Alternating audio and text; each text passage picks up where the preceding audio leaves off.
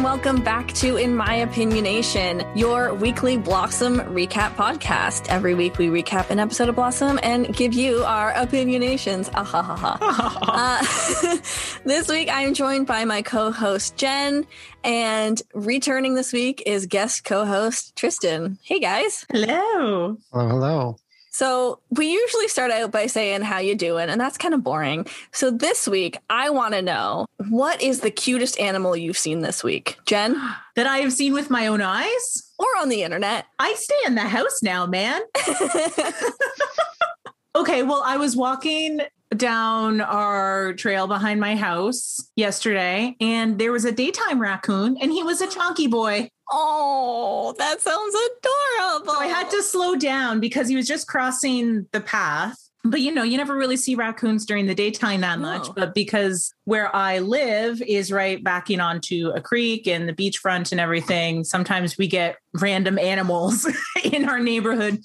So it's just a little chunky raccoon waddling in front of me. Yeah. Oh, Tristan? Yeah, I was actually out at my parents' place in the country this week, and they have a very adorable family of rabbits that live in some of their front bushes. And I got to see a couple of them. It wasn't this week, but the previous time I visited them, they do this adorable thing to try and, I think it's to try and cool down. But they go in, my parents have a vegetable garden, and the bunnies run into the garden. You think they're going to eat something, but no, they flop on their side and like kick around in the dirt. Oh my God. And it's adorable. And at first I had no idea what was happening. I'm like, what's wrong with this damn rabbit? But it's the cutest thing. And then they run off. I love bunnies. Yeah, I was also up at Tristan's parents, and I unfortunately didn't see any of the bunnies. I happened to just miss them. So my cutest animal this week, there's a lot of dogs that live in our neighborhood, and I saw one that was a teeny whittle puppy and like so small that he could probably fit in one hand, but he looked like a stuffed animal. Like he had the fur, and oh my God, it was the cutest little thing. Oh my God.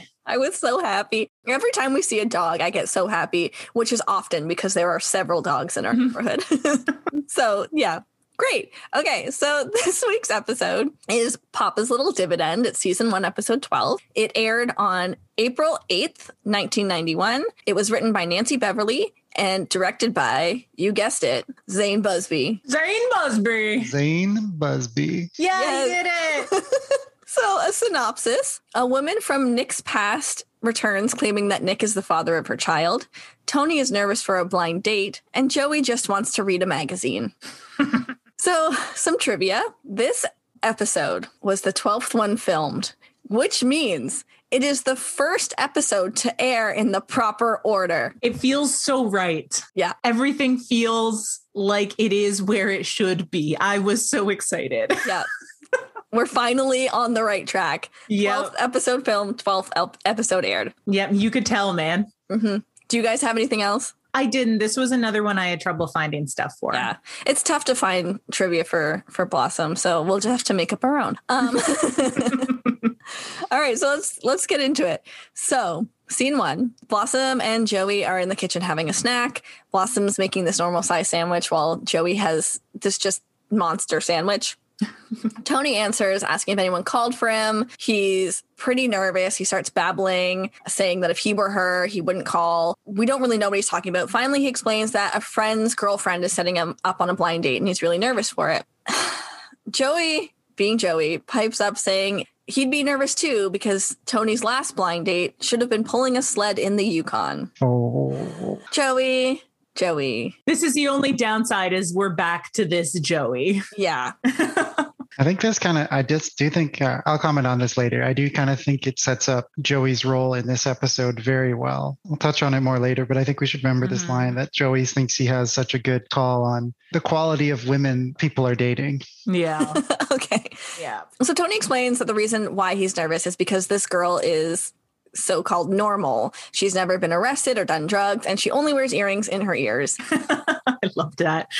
Yeah. Because there was such a stigma back then. Mm-hmm. Nowadays, like everyone has at least one tattoo and piercings are not a huge deal. Back then, like if you had one weird piercing like in your nose or something, you were a deviant. Yeah. You couldn't get hired. Like, it was a big thing. So just then the phone rings and Tony freezes. He's literally unable to answer the phone. So Blossom answers it for him. And when she hands it to him, he puts on this super deep voice to say hello. Man voice. So they presumably she's calling to set up a date for Friday, and Tony agrees, but he's still super nervous and he's about to blurt out that he normally goes to an AA meeting on Fridays, but he catches himself and turns it into a meatless cooking class.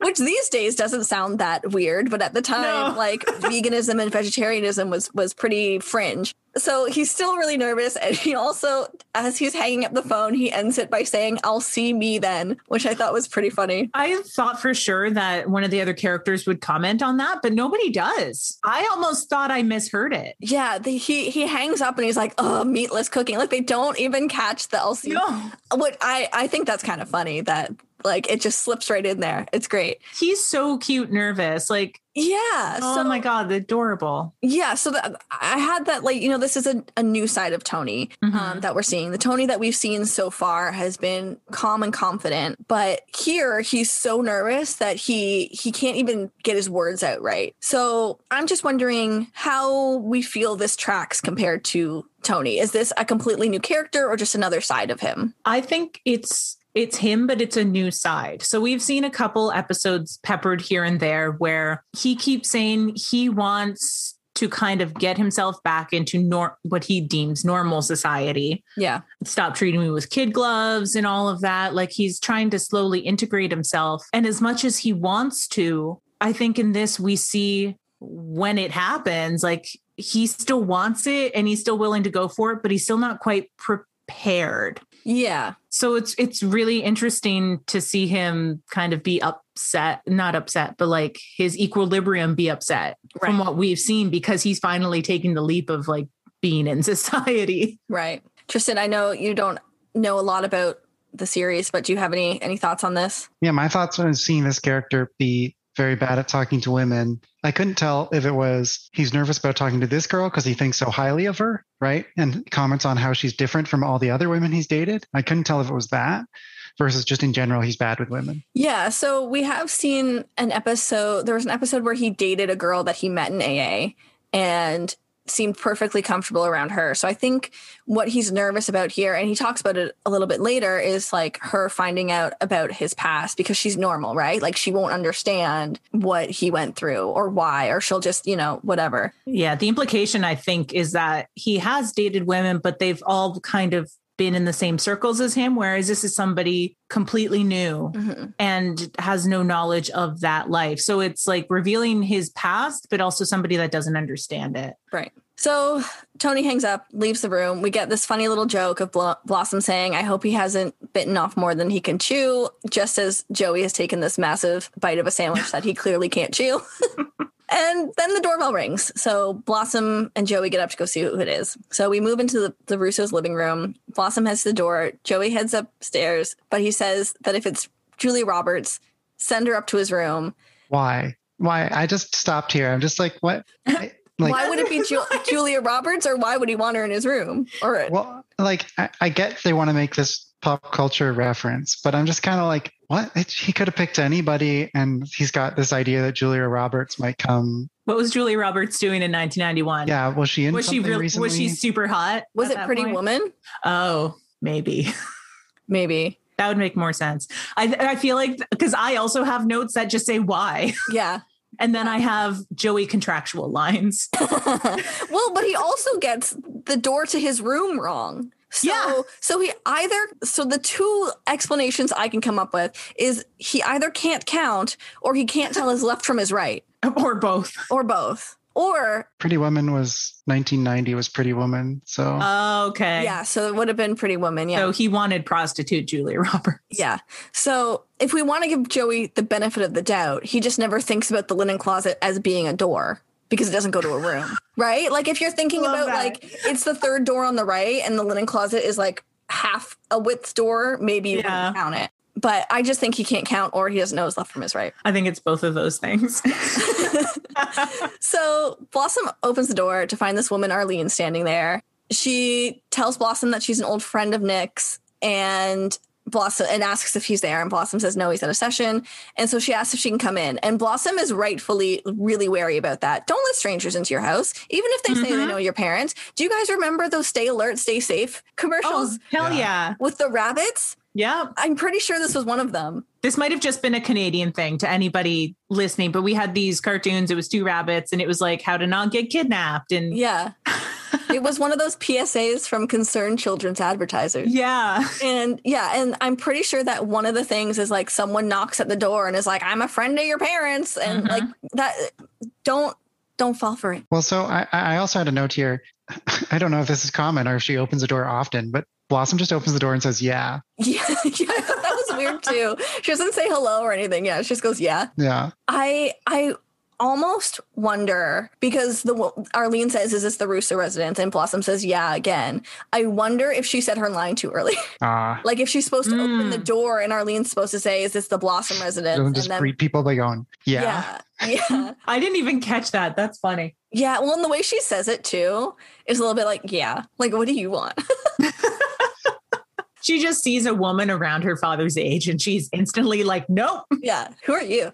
So the woman asks if she can come in. Blossom is like, and Arlene says I'm not an axe murderer or a magazine salesman, which I 100% love that those are on the same level. Yeah. I mean, let's be real. Yeah. But also that's what they all say. No axe murderer is going to be like, hello, I'm an axe murderer. Can I come in? Although maybe that would work. Maybe it would throw the person off so much. Yeah. They'd just be like, oh, you're silly. Come on in. Yeah, right. That can't be true. So she just says, she really just doesn't know how else to get in touch with Nick. And just then Nick arrives home. He's on a break from the recording and came to pick up a tape. And Arlene just walks in and says hi. And Nick's like, oh, hi. And then realizes who it is. Mm-hmm. And you can see on his face that he never thought he would see this person again, especially in his own house. But his daughter's there. So he tries to play it cool and like introduce them. He gets her name wrong. And Arlene notes that it's been about a year since they saw each other. Mm-hmm. And clearly she has something she's talked to Nick about, because she's just standing there, like not moving, kind of moving closer to him, like giving him a face of like, this is important. Mm-hmm. So Nick tries to be polite. And then Blossom's standing behind her like a creeper. Yeah. So Nick is kind of like, this is awkward. So he sends Blossom to her room. And Blossom does that thing that I'm sure we've all done, where you go halfway up the stairs and then walk quieter and quieter to like make it sound like you keep going up the stairs. But she stays there to spy, which is pretty. I think that's pretty on brand for Blossom. She's a nosy girl. She is. Like, she has this weird history of anytime it has to do with her father, even fake parents, she's like, oh, sex talk? I want to hear all of this. Yeah. She wants to be involved. So Nick and Arlene make some awkward small talk. And in there, Arlene mentions what restaurant she works at, which is important for later. Mm-hmm. And Nick apologizes for never calling her again, basically saying that he thought they were on the same page. And he was never looking for a relationship, and he has enough to deal with 3 kids. Mm-hmm. And it's here that Arlene drops the bomb. She had a baby, and she's pretty sure that it's Nick's. I just have caps of baby daddy drama. Yeah. So there's a lot to unpack here.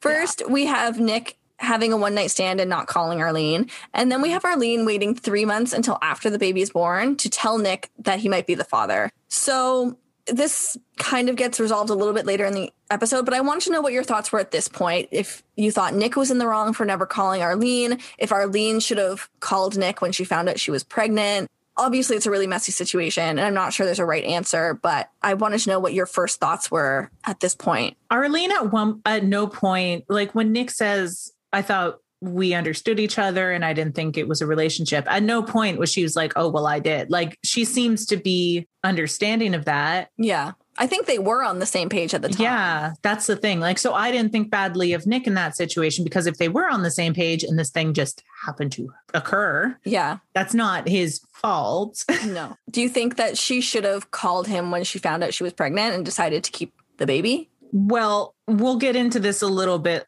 later, but was Nick the only person she was seeing? Mm-hmm. At which point, I don't have an answer for this. Like, what is the ethics? Like, do you tell everybody it could be, regardless of the number, or? Yeah, I think at this point, she's presented it in a manner where she has never said, like she's implied and like pretty much said it's his baby, right? She comes in and says, you have 4 kids now, and here's a picture of them. So she does imply that she believes it's his kid. Mhm. As far as like what Nick and her think their relationship was up to that point doesn't really matter because she's implied that it is his kid. So regardless of how they got there or who said what as far as the lead up to it, she's implied that he has another kid now. And that's the situation.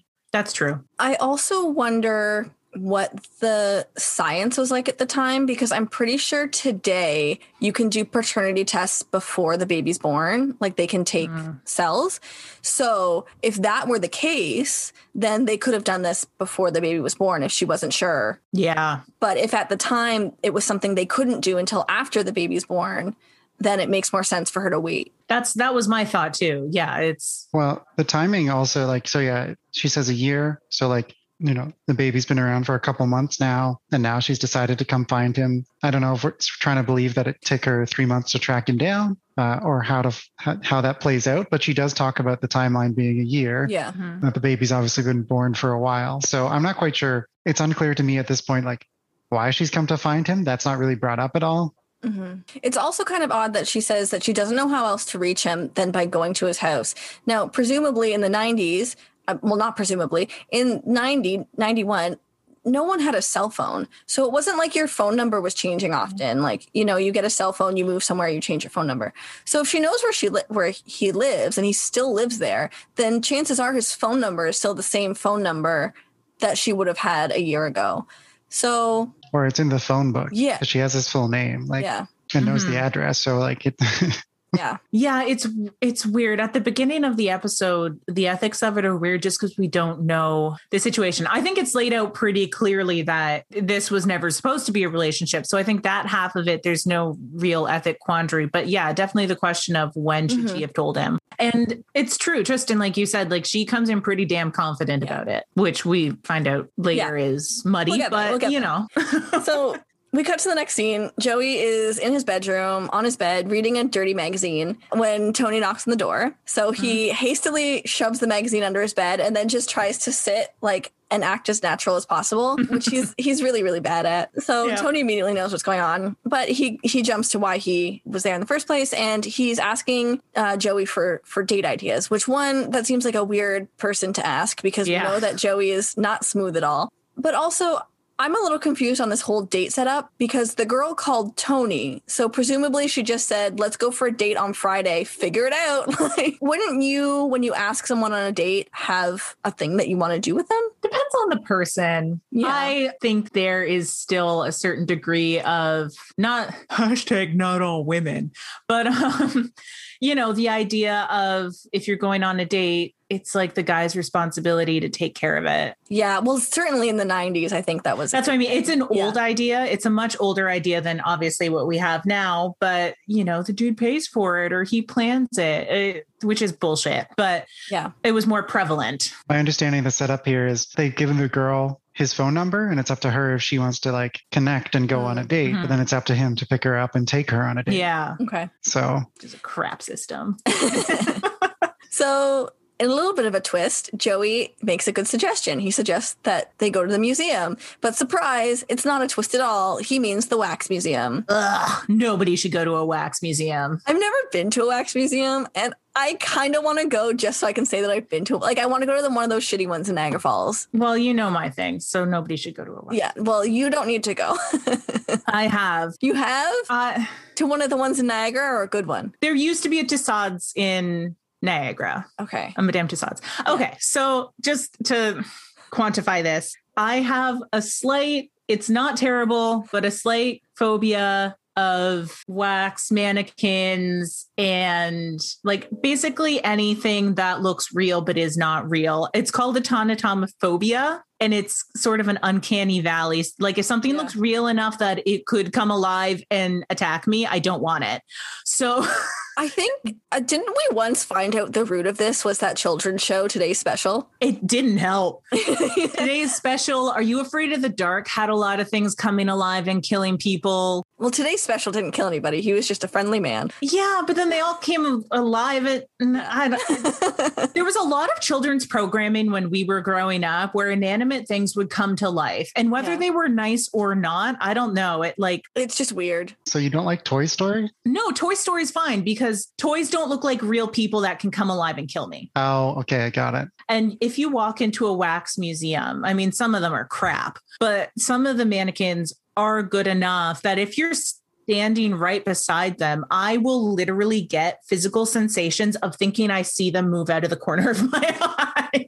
Yeah, I understand that. So I did a weird bit of research just because that's where my brain went when he said wax museum. So I looked up Madame Tussauds, which of course is a super famous wax museum. That woman lived a wild life. Can I talk about her for a hot second? Yes, you can. Okay. So the real Madame Tussauds, her first name was Marie. She was born in 1769 in France. So when she was at the age of 7, her and her mother went to live with a family friend who was a doctor, and he was known for his wax modeling of like anatomical figures and whatnot. So he started teaching her everything she knew, and he also did some portraiture. So she got so good at this that the French nobility took notice, and she started tutoring the king's sister in art.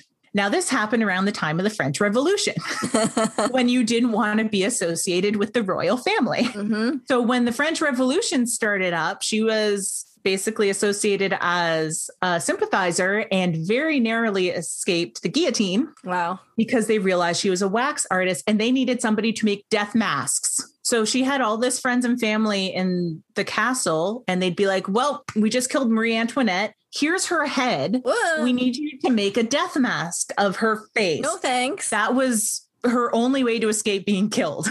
So she was doing this for the French Revolution. Can you even imagine? Oh my like God. She was just getting fresh heads of people that she used to hang out with. I just want to point out that you said the term fresh heads. Fresh heads. Sounds like a fish market. No, it sounds like Dave Grohl, Fresh Pots. Fresh Pots! Everyone, if you've never seen the video, Fresh Pots, of Dave Grohl having a caffeine addiction, please go look at it. It's absolutely amazing. Yeah.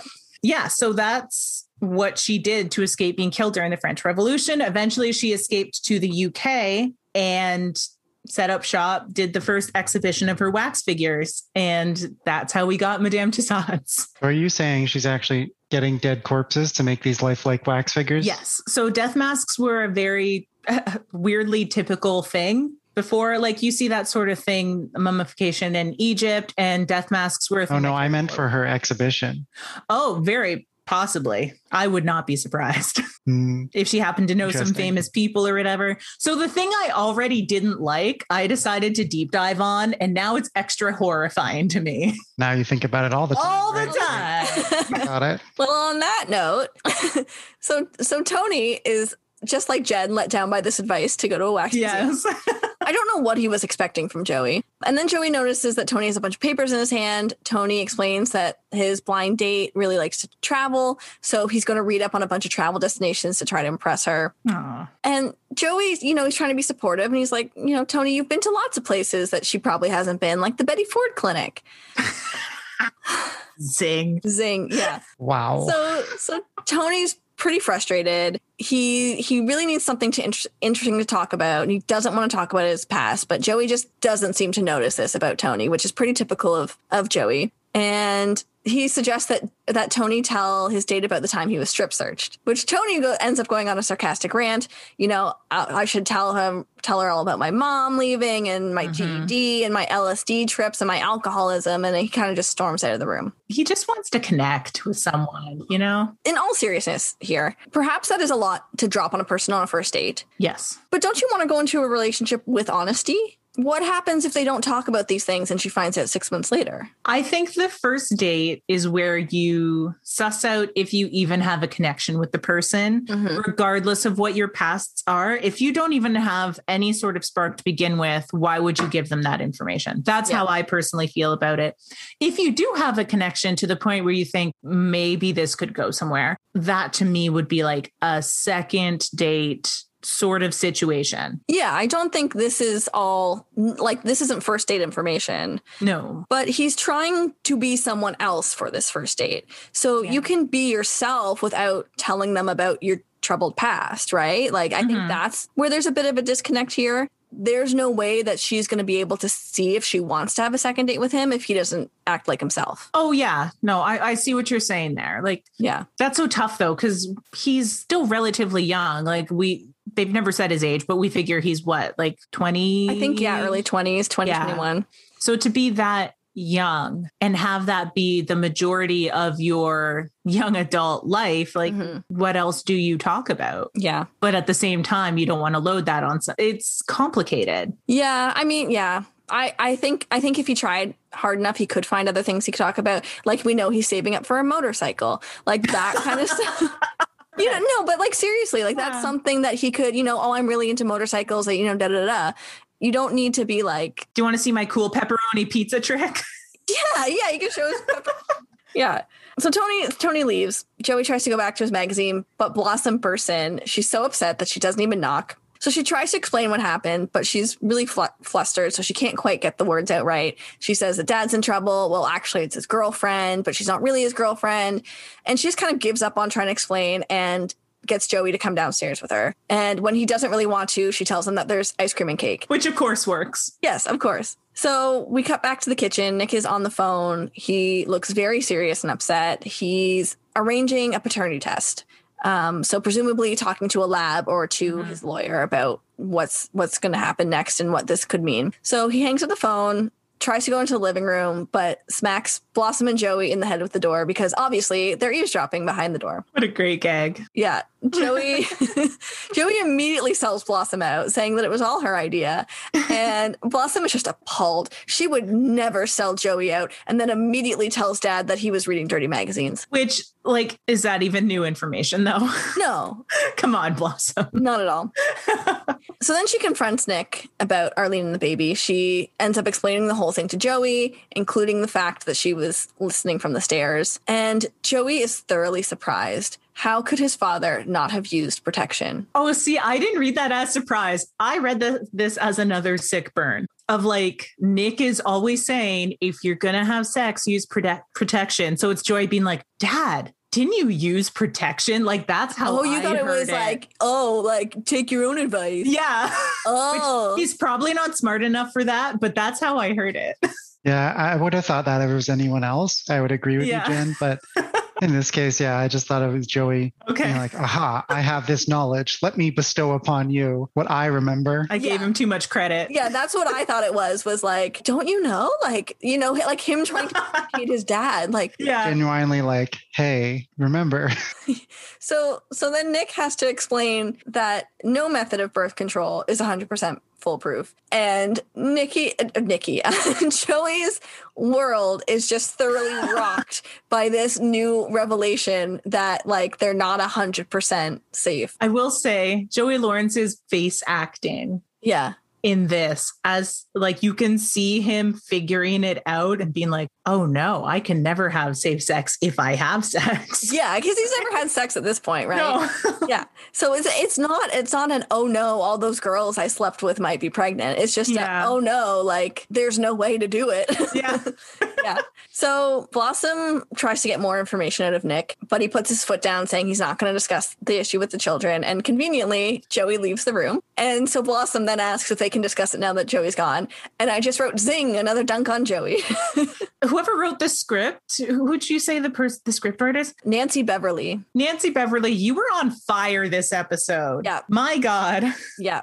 So Blossom keeps digging. Nick keeps shooting her down, rightfully so. It's none of her business. He's still grappling with what this means. Mm-hmm. So he tells her, he's the adult. He doesn't need to justify his action to a 14-year-old girl. And he tells her, this isn't a regular thing for me. This is not something I'm proud of. It happened and I need to deal with it, but I don't need to discuss this with you. I don't need to run my life by you. Which he doesn't need to justify his life to his kids, but the implications will affect his kids depending on the outcome. Oh, 100%. I think this this is another instance of what we discussed last episode with Nick being very reactionary. He's clearly not had any time to process this on his own. Yeah. And Blossom's just sitting there being like, what does this mean? What are we doing? Like needling him about it. And he does need to explain what happened because she chose to listen in. But right now he needs to figure it out himself before he can discuss anything with her. Yeah. So he also says to her, you know, we don't know anything for sure now. We're going to do a paternity test, but I don't think this is my kid.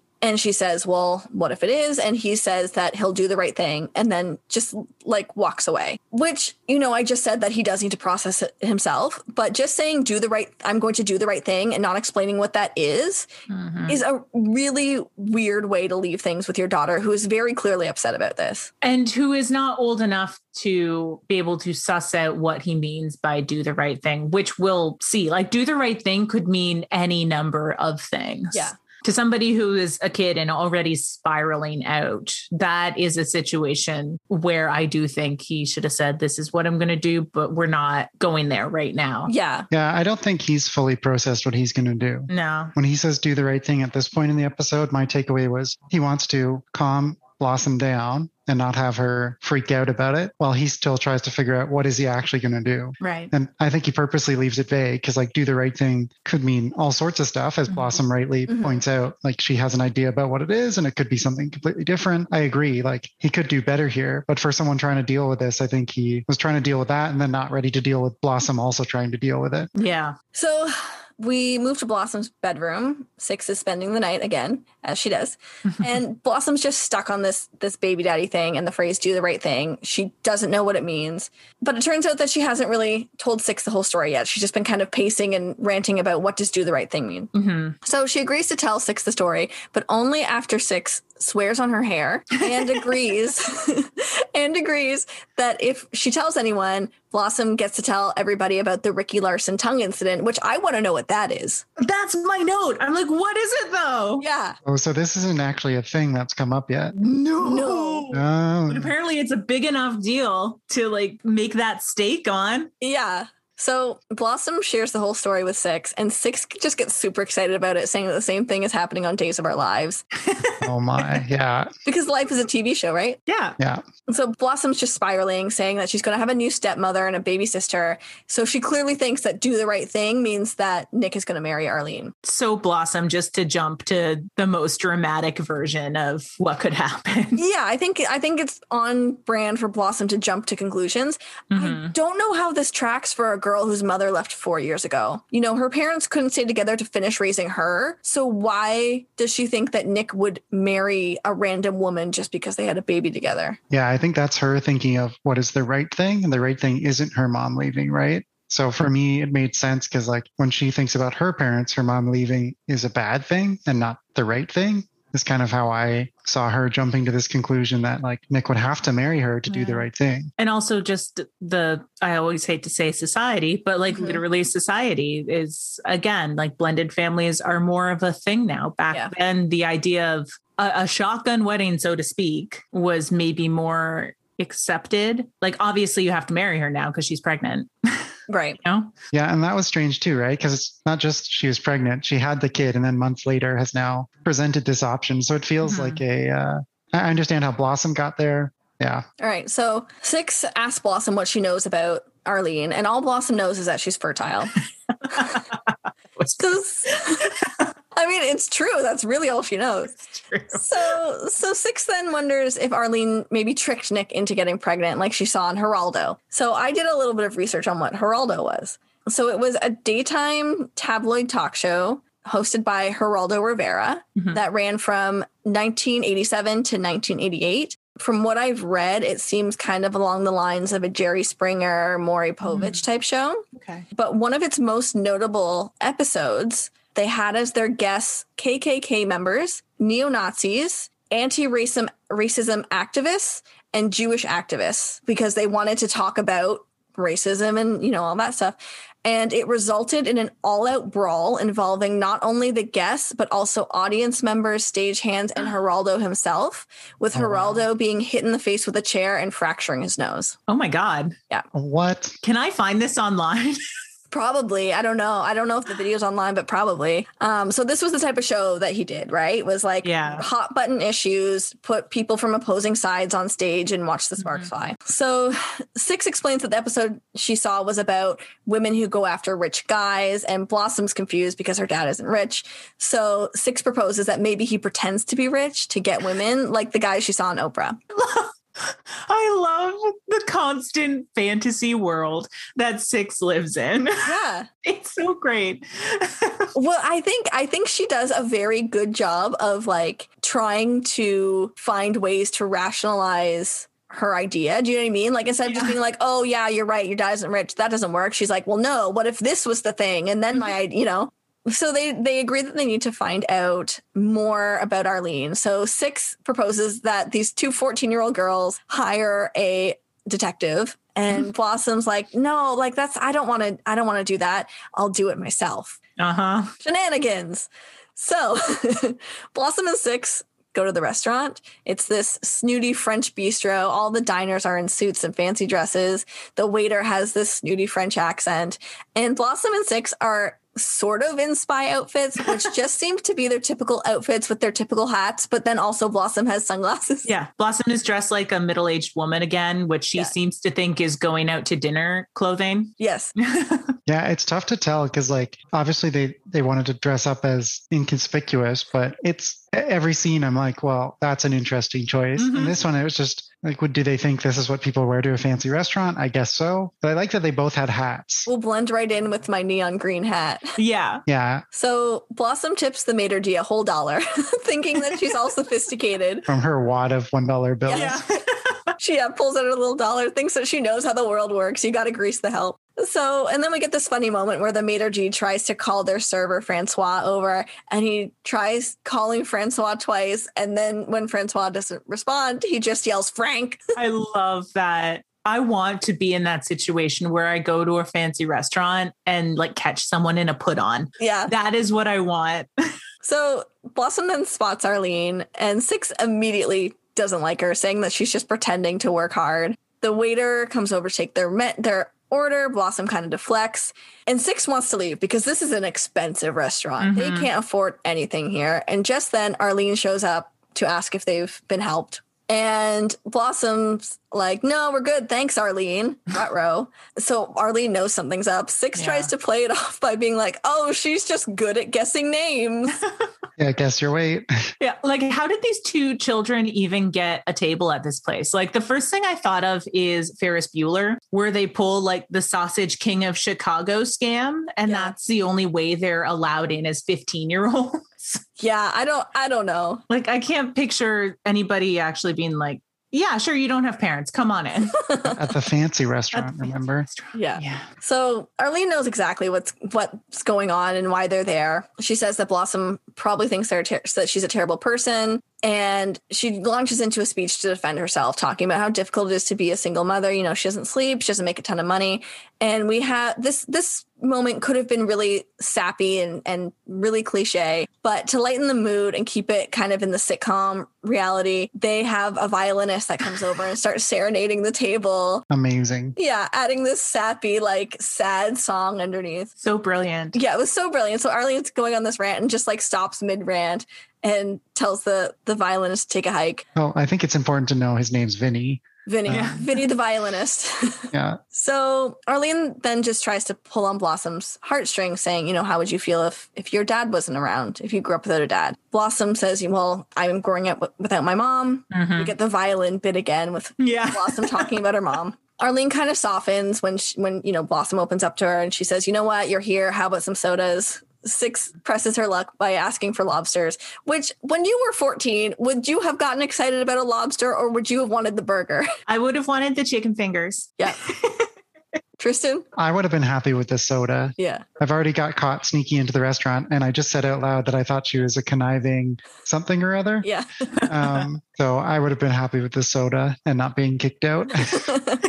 Well, I also just don't know what 14-year-old is like. Ooh, lobsters. Yeah, but 6 always wants to be so sophisticated. So whether she wanted it or not, That's true. Probably just seemed like the right thing to eat there. To ask for fair. That's true. So we cut back to the Russo house. Tony and Nick are both pacing in the kitchen. Tony is waiting to go pick up his date. He's really nervous, and Nick is waiting for the paternity test results. So Tony asks Nick how he's feeling, and Nick says that he's feeling bad about the whole situation and everyone involved, but he's doubly feeling bad for himself. So we have Tony returning to Tony after our little departure from last episode, where he gives Nick some pretty good advice, which is, focus on the positive, the stuff you're grateful for. And Nick is grateful for his hair, but when he runs his hand through it, a bunch falls out.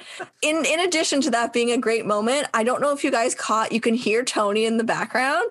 Nick goes, I'm grateful for my hair. And Tony goes, hey. And then as Nick's like looking at his hand, you can hear Tony go, oh.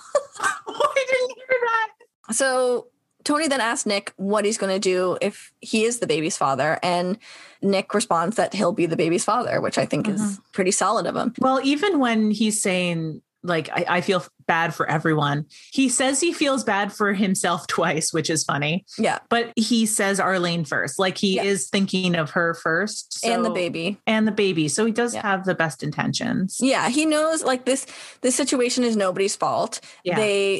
Nobody didn't call anybody back. She never really wanted him to call back. She just, now that she has this kid, she does. But at the time, everybody did what they were supposed to do. And sometimes things happen. Yep. So we cut to Blossom and Joey in the living room. Joey's watching TV. Blossom's reading a book. Joey then turns off the TV and he very seriously asks Blossom why they never talk. And Blossom's pretty dismissive, but then Joey says he's been thinking about some stuff and seems pretty serious. So Blossom closes her book and tries to earnestly engage with Joey. And it turns out that what he's been thinking about is some Disney characters, specifically Mickey, Jiminy Cricket, and Donald Duck and their varying wardrobes. This runner during this scene I had to rewatch the scene for the serious bits because I was laughing so hard at this runner because it's something I would have a debate over. Well, but this is also this is the Joey I love. This is the I hid it in my head Joey. Yes. Where he's just very seriously concerned about why Mickey Mouse has gloves, Jiminy Cricket has a full suit, and Donald Duck doesn't even get pants. It's so good. This is like, I picture like college kids or high school kids sitting around and trying to deal with the question, is a hot dog a sandwich, right? Yeah. This is kind of like this is exactly those silly debates you get into where you're just kind of like, I can't solve it. What do you think? But why? But I think the thing here is that to Joey, it's not a silly debate. He's genuinely concerned about why Donald Duck doesn't get pants. Like he's been ruminating over this for so long. Why can't Donald Duck have pants? So then Tony enters. Joey asks Tony, how come we never talk? And Blossom just, no, don't get into it. You don't want to get. So then Nick enters and the phone rings. Everyone pauses. They know what it is. It rings a couple times. Nick gets up the courage. He answers the phone. He's very serious. He's saying yes to a bunch of questions. Plot twist. It's Tony's date. So this time, instead of answering in a low voice, Tony, clears his throat and he answers in this high-pitched voice. Again, very nervous. So cute. This bit also was another part I just thought was hilarious. Yeah. So his date is running late. So it's okay because he's been running late too because he's been spending the afternoon with a recovering addict, catches himself and changes it to uncle. And he explains that his uncle is recovering from leprosy, but that no, that's not why he was in the hospital. The reason he was in the hospital was because he was driving and all of a sudden his hands fell off and he crashed into a bus. Oh my God, the escalate. He hangs up the phone and double hand palms, just like, what did I do? He also says goodbye after hanging up the phone. He hangs up the phone, then says goodbye. It's just a great scene. Yeah, and Nick is just like, he's just watched his most confident child completely fall to pieces. Like, what? He's can't believe what he just saw. Well, I think too, for Nick, it's like Tony is his second parent, so to speak. And this is the guy that just tried to give him like sage life advice and just made him feel better about myself. And then he completely fell apart. So I think for Nick, it's like, what the fuck? Yeah. So Tony explains that he becomes an idiot whenever he talks to this girl. And Nick replies, you are who you are. This writer, this episode was so well written. I want this person to come back and write everything. I hope she does. We'll have to see. She's great. So Nick explains that what he actually meant was that Tony is a great person who was very brave in facing his demons and overcoming addiction. So he doesn't need to like pretend to be someone else. You are a fantastic person who you are. So Tony thanks Nick for being a supportive father and heads out to pick up his date. And then Joey tries one more time, asking Nick why they never talk. But Nick already knows where this is going and just replies, Joey, he doesn't need pants. He has feathers. Amazing. So such good writing. Oh my God. Clearly, this is a conversation Joey has had several times. Yeah. And has forgotten that he's brought it up before. Yeah, the reveal here that this is an ongoing thing he's been thinking about. Yeah. Obviously, I mean, maybe it was just today, but I've got to assume it's longer than just today. Oh, yeah. And he says, write it down this time. Yeah. Yeah. So Joey then takes off. So it's just Blossom and Nick. Blossom tries to apologize to Nick in her own way by saying that she really likes Arlene and, you know, that she went and checked her out at the restaurant. And Nick is very upset. Mm-hmm. But Blossom says, well, if she's going to be my stepmom, I need to know who she is.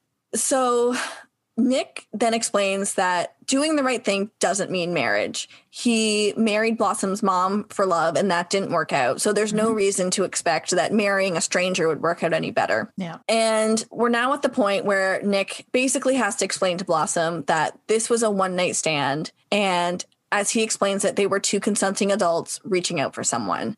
I feel like this must have been a big thing to talk about in 91. Like, not only just talking about premarital sex, but one night stands and not making it seem like a terrible thing, that it's okay. Yeah, the whole conversation of destigmatizing sex for what it is. Mm-hmm. And not even just having that conversation like with a peer, you know, with your own age group, but having to be a parent, explaining it to your daughter while also saying, you know, don't hang out with that. Yeah, right. Like, don't just have sex with boys, like make sure. But meanwhile, but I also think the way he explains it as well, like he specifically says adults, like, yeah, you know, there's a difference between saying like one night stands are okay and saying we are adults who know what we're doing. Mm-hmm. You know, he's not saying that like children. No. But you can see on Blossom's face, like the glass shattering a little bit of everything she'd been taught up until this point is kind of not being ruined, but it's getting way more complicated. Yeah, there's more nuance to life than she thought. And she says that. She says that she doesn't think that she can handle it. And it is a lot for a 14-year-old to handle. Mm-hmm. And Nick rightly points out that, well, if she had gone up to her room like he asked and hadn't eavesdropped, then she wouldn't have to handle it. And that's why he asks her to do what she does, or what he does, right? He knows that this is something that's going to be way too heavy for his 14-year-old daughter to deal with. So she shouldn't have to, but she chose to spy and now she has to deal with it. Yep. So the phone rings again. They know what it is. Nick tells Blossom to go up to her room and she tries to stay on the stairs again. But he says, no, all the way up. I need to deal with this and then I can help you deal with it. She doesn't learn. Like, she is the nosiest little, that made me mad. Yeah. So he answers the phone. We only hear his side of the conversation. We don't really know whether it's good news or bad news. And I say good news with a grain of salt because he does care about Arlene and what happens to her kid. Yeah. He hangs up the phone, runs his hands through his hair, and we get that little bit of him pulling out some more hair. So Nick goes to see Arlene at the restaurant. Before we get into the scene, I want to talk about the set because this is kind of the point where I really noticed what was going on with this set. So it appears to be a living room set that they've redressed as a restaurant. And the thing that really got to me was that there's powder blue carpet. Yeah, if I got walked into this restaurant and it was supposed to be a fancy restaurant, I would have immediately been like, I'm going to order the least complicated thing on this menu. Thanks. Just like restaurants and kitchens with carpet, like, no, food gets dropped on the floor. You can't clean that. Terrible idea. Yeah. All right. So now that I've talked about that, let's actually talk about the scene. So Nick and Arlene both got the call from the lab. As Maury Povich would say, Nick, you are not the father. And then he gets up and goes, yeah. So they sit down to talk. Arlene explains that she had a feeling that Nick wasn't the father, but she wanted him to be. Mm-hmm. So now we get some more information about Arlene. Nick just assumes that there's a list of guys that she must have slept with. Yeah, rude. And she pushes back against him, saying, like, why would you assume that? you have no reason to assume that. There's only one other guy, and it's my ex. Mhm. And Nick again is kind of antagonistic, saying, oh, you didn't want to bother him. And Arlene says, well, no, I would love to, but I can't find him. I can't track him down. He's, fallen off the face of the earth. That was heartbreaking. Yeah. But Arlene says, it's tough, but I can handle it. And we get our third violin bit here. So Jen, this made me remember, do you remember learning the rule of 3 in theater classes? I do. So the idea is if you're going to do something in a play, or in this case, a show, it should come in 3s. And this episode is a really great example of that. So we have the violin bit recurring 3 times. We have Joey asking people why they never talk 3 times. Yeah. And we have coming up in the next scene, the third instance of Joey trying to read his magazine. Yeah. And I don't know, I actually want to look into this. I don't know if you remember what the psychology is of the rule of 3, but it's basically the idea with comedy writing or improv or whatever you're doing, that something is funny 3 times because 3 times is a callback and the 4th time is overdoing it. Yeah. And 2 times it just seems out of place. Yeah. We did a theater piece, Jen and I, in university, where it used like live theater and also some video projection. And we had to make sure that we did the video projection 3 times. Otherwise the audience is going to be like, that was weird. Like, why was there video? So yeah, that's kind of the rule of 3. Mm-hmm. So Arlene says that she's sure that Nick would have been a great father to her baby, and that Blossom is a great example of that. And then she asks if his other 2 kids are as special and as smart as Blossom. And Nick just kind of deflects by being like, well, they're special. All of my children are special. Yeah. And, Arlene has to get back to work. So they kind of end their chat with Nick being very sweet and saying, I can't offer a lot, but if you ever need to talk, please call me. And I thought that was really nice of him. But also who has that conversation in the middle of their workplace in front of all of their coworkers? Yeah, it looked like the restaurant wasn't quite open yet because there were no other customers. But I thought this was a good touch point because they just kind of established that Nick and Arlene are kind of in the same situation, right? Their partners kind of left and they're now raising kids on their own. So I think it was a good way to leave this off of offering to talk about it, but not taking on that responsibility. Yeah. I think was a good way to. Yeah. I think we just going back to that ethical question that we kind of had at the beginning of the episode, I think this scene and realizing what Arlene has gone through as well kind of helps understand her why she was thinking what she was. She's like, well, I don't have a husband. He doesn't have a wife, but he's a really nice guy. Maybe between the 2 of us, we could have 2 parents for our kids. Yeah. Fill that void that each of us is missing. Yeah. So that makes it make sense a little more. Mm-hmm. So it's nice. It humanizes her. Yeah. I also it would be very easy with this story for her to be, that blood sucking, just wants, his money, blah, blah, blah. And they didn't do that. They really humanized her here, which I thought was really, really nice. Yeah. Back at the Russos, Nick arrives home to Joey and Blossom in the living room. He tells them that his chat with Arlene went well and he thinks that she'll be okay. Joey being Joey and thinking only of himself and sex, he says that this situation is really going to ruin his first sexual experience. And Blossom lets him know that that's okay because there's going to be a lot about his first sexual experience that's going to ruin it. Pew, pew, pew, pew. Yep. So good. So then Joey decides, I'm going to go upstairs and read a magazine, but Nick cleaned under Joey's bed and threw them all out. Then Tony returns home from his date in great spirits. He said he decided to tell his date the truth about his life. And he went all the way in. He told her about his life. He told her about Nick and the baby. And the girl hated all of them, the entire Russo family. She even hated Blossom's name. But he explains that he's happy because he also hated her. She may have been normal, but she was dull. Mm-hmm. So then we're left with just Nick and Blossom again for our father-daughter episode wrap-up. Blossom apologizes to Nick. She says, I thought about it and I was wrong. I shouldn't have spied. I shouldn't have gotten involved. And Nick accepts her apology, but admits that he's also not proud of the whole situation. Mm-hmm. And Blossom, says, it's hard to think about your parents as actual people and not just your parents. And that she always put him on a pedestal and it was tough to see him fall off of it. But it's okay because the pedestal was only about a foot high.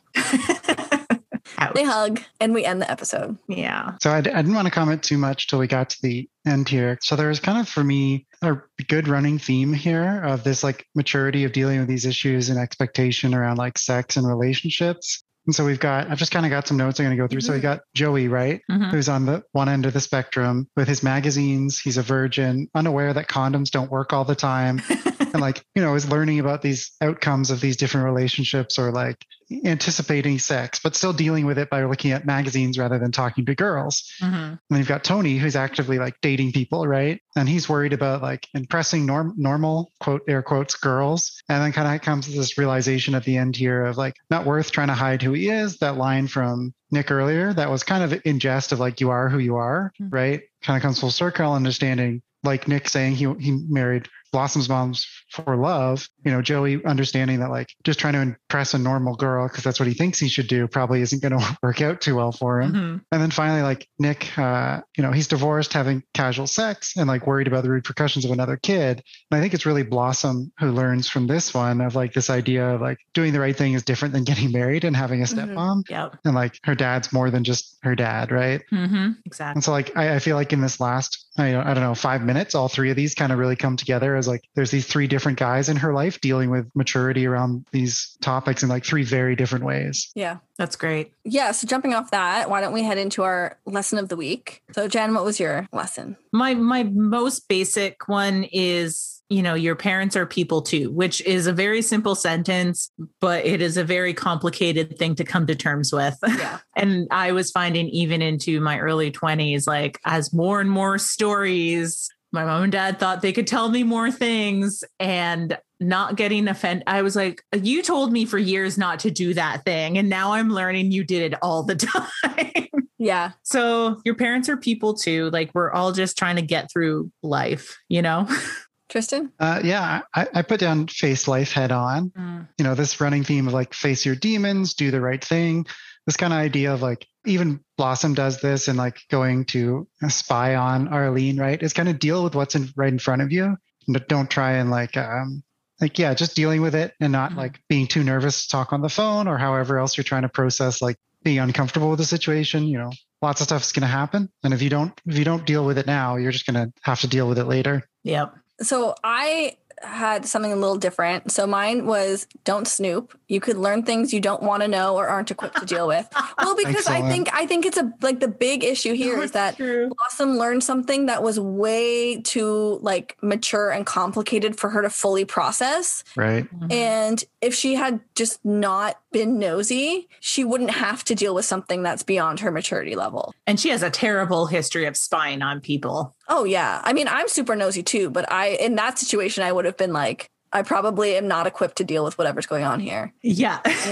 So our outfit of the week, Tristan, why don't you kick us off here? Sure. So there wasn't too much going on I saw in this episode, but the one I came back to multiple times was just the costume Blossom has on at the start of the episode.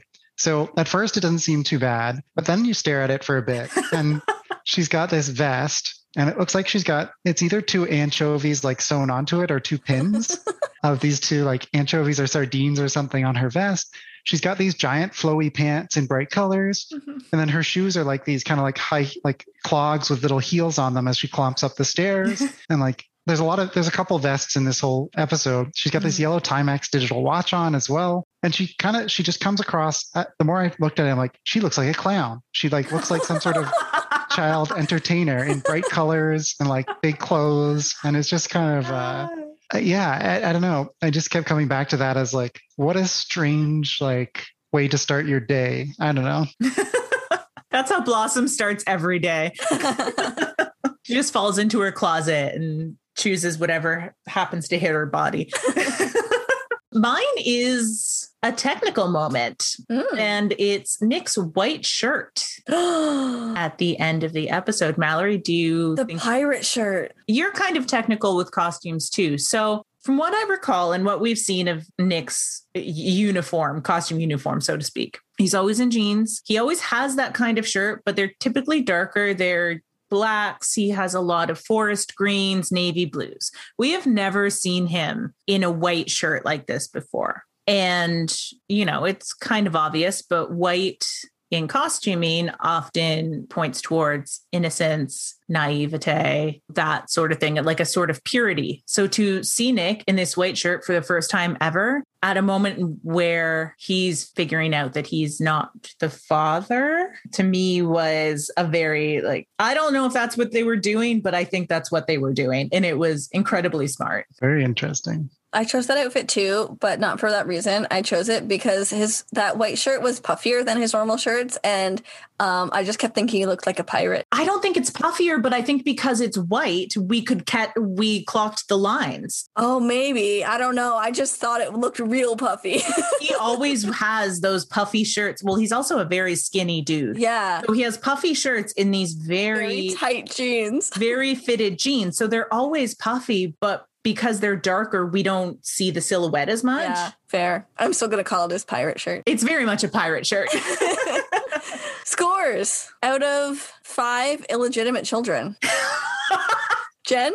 I love that scoring. So I gave this a 5. You know me, you know Nick and Tony are like my favorite characters. So I love any episode that especially kind of gets into their backstory and humanizes them a little bit. I think it was a really good lesson for a teenager about maybe kind of the shit their parents go through and what a little bit of real life is. I love those episodes that touch on that. And also, this could have been a 4, but there were so many sweet, sweet burns in this episode. I made it a 5. Yeah, it was well written. So well written. Tristan? Yeah, so I gave it a 4 out of 5. I thought it showing I guess 4 characters at different stages in their life, figuring out how to deal with these different topics around relationships, sex, and these either if they're not quite there, like Joey, figuring out what they're going to have to deal with or how they can process and understand this, I think was a really well done. I only give it a 4 out of 5 because I think I did have to watch it a couple times, and you'd have to put in some work to think about what were the characters actually, how are they growing and doing, they tried to fit a lot in basically. Mm-hmm. Yeah. I think it could have been one of the storylines, but there were really 3 storylines kind of going on in my mind around this topic. Mm-hmm. So yeah, it was good.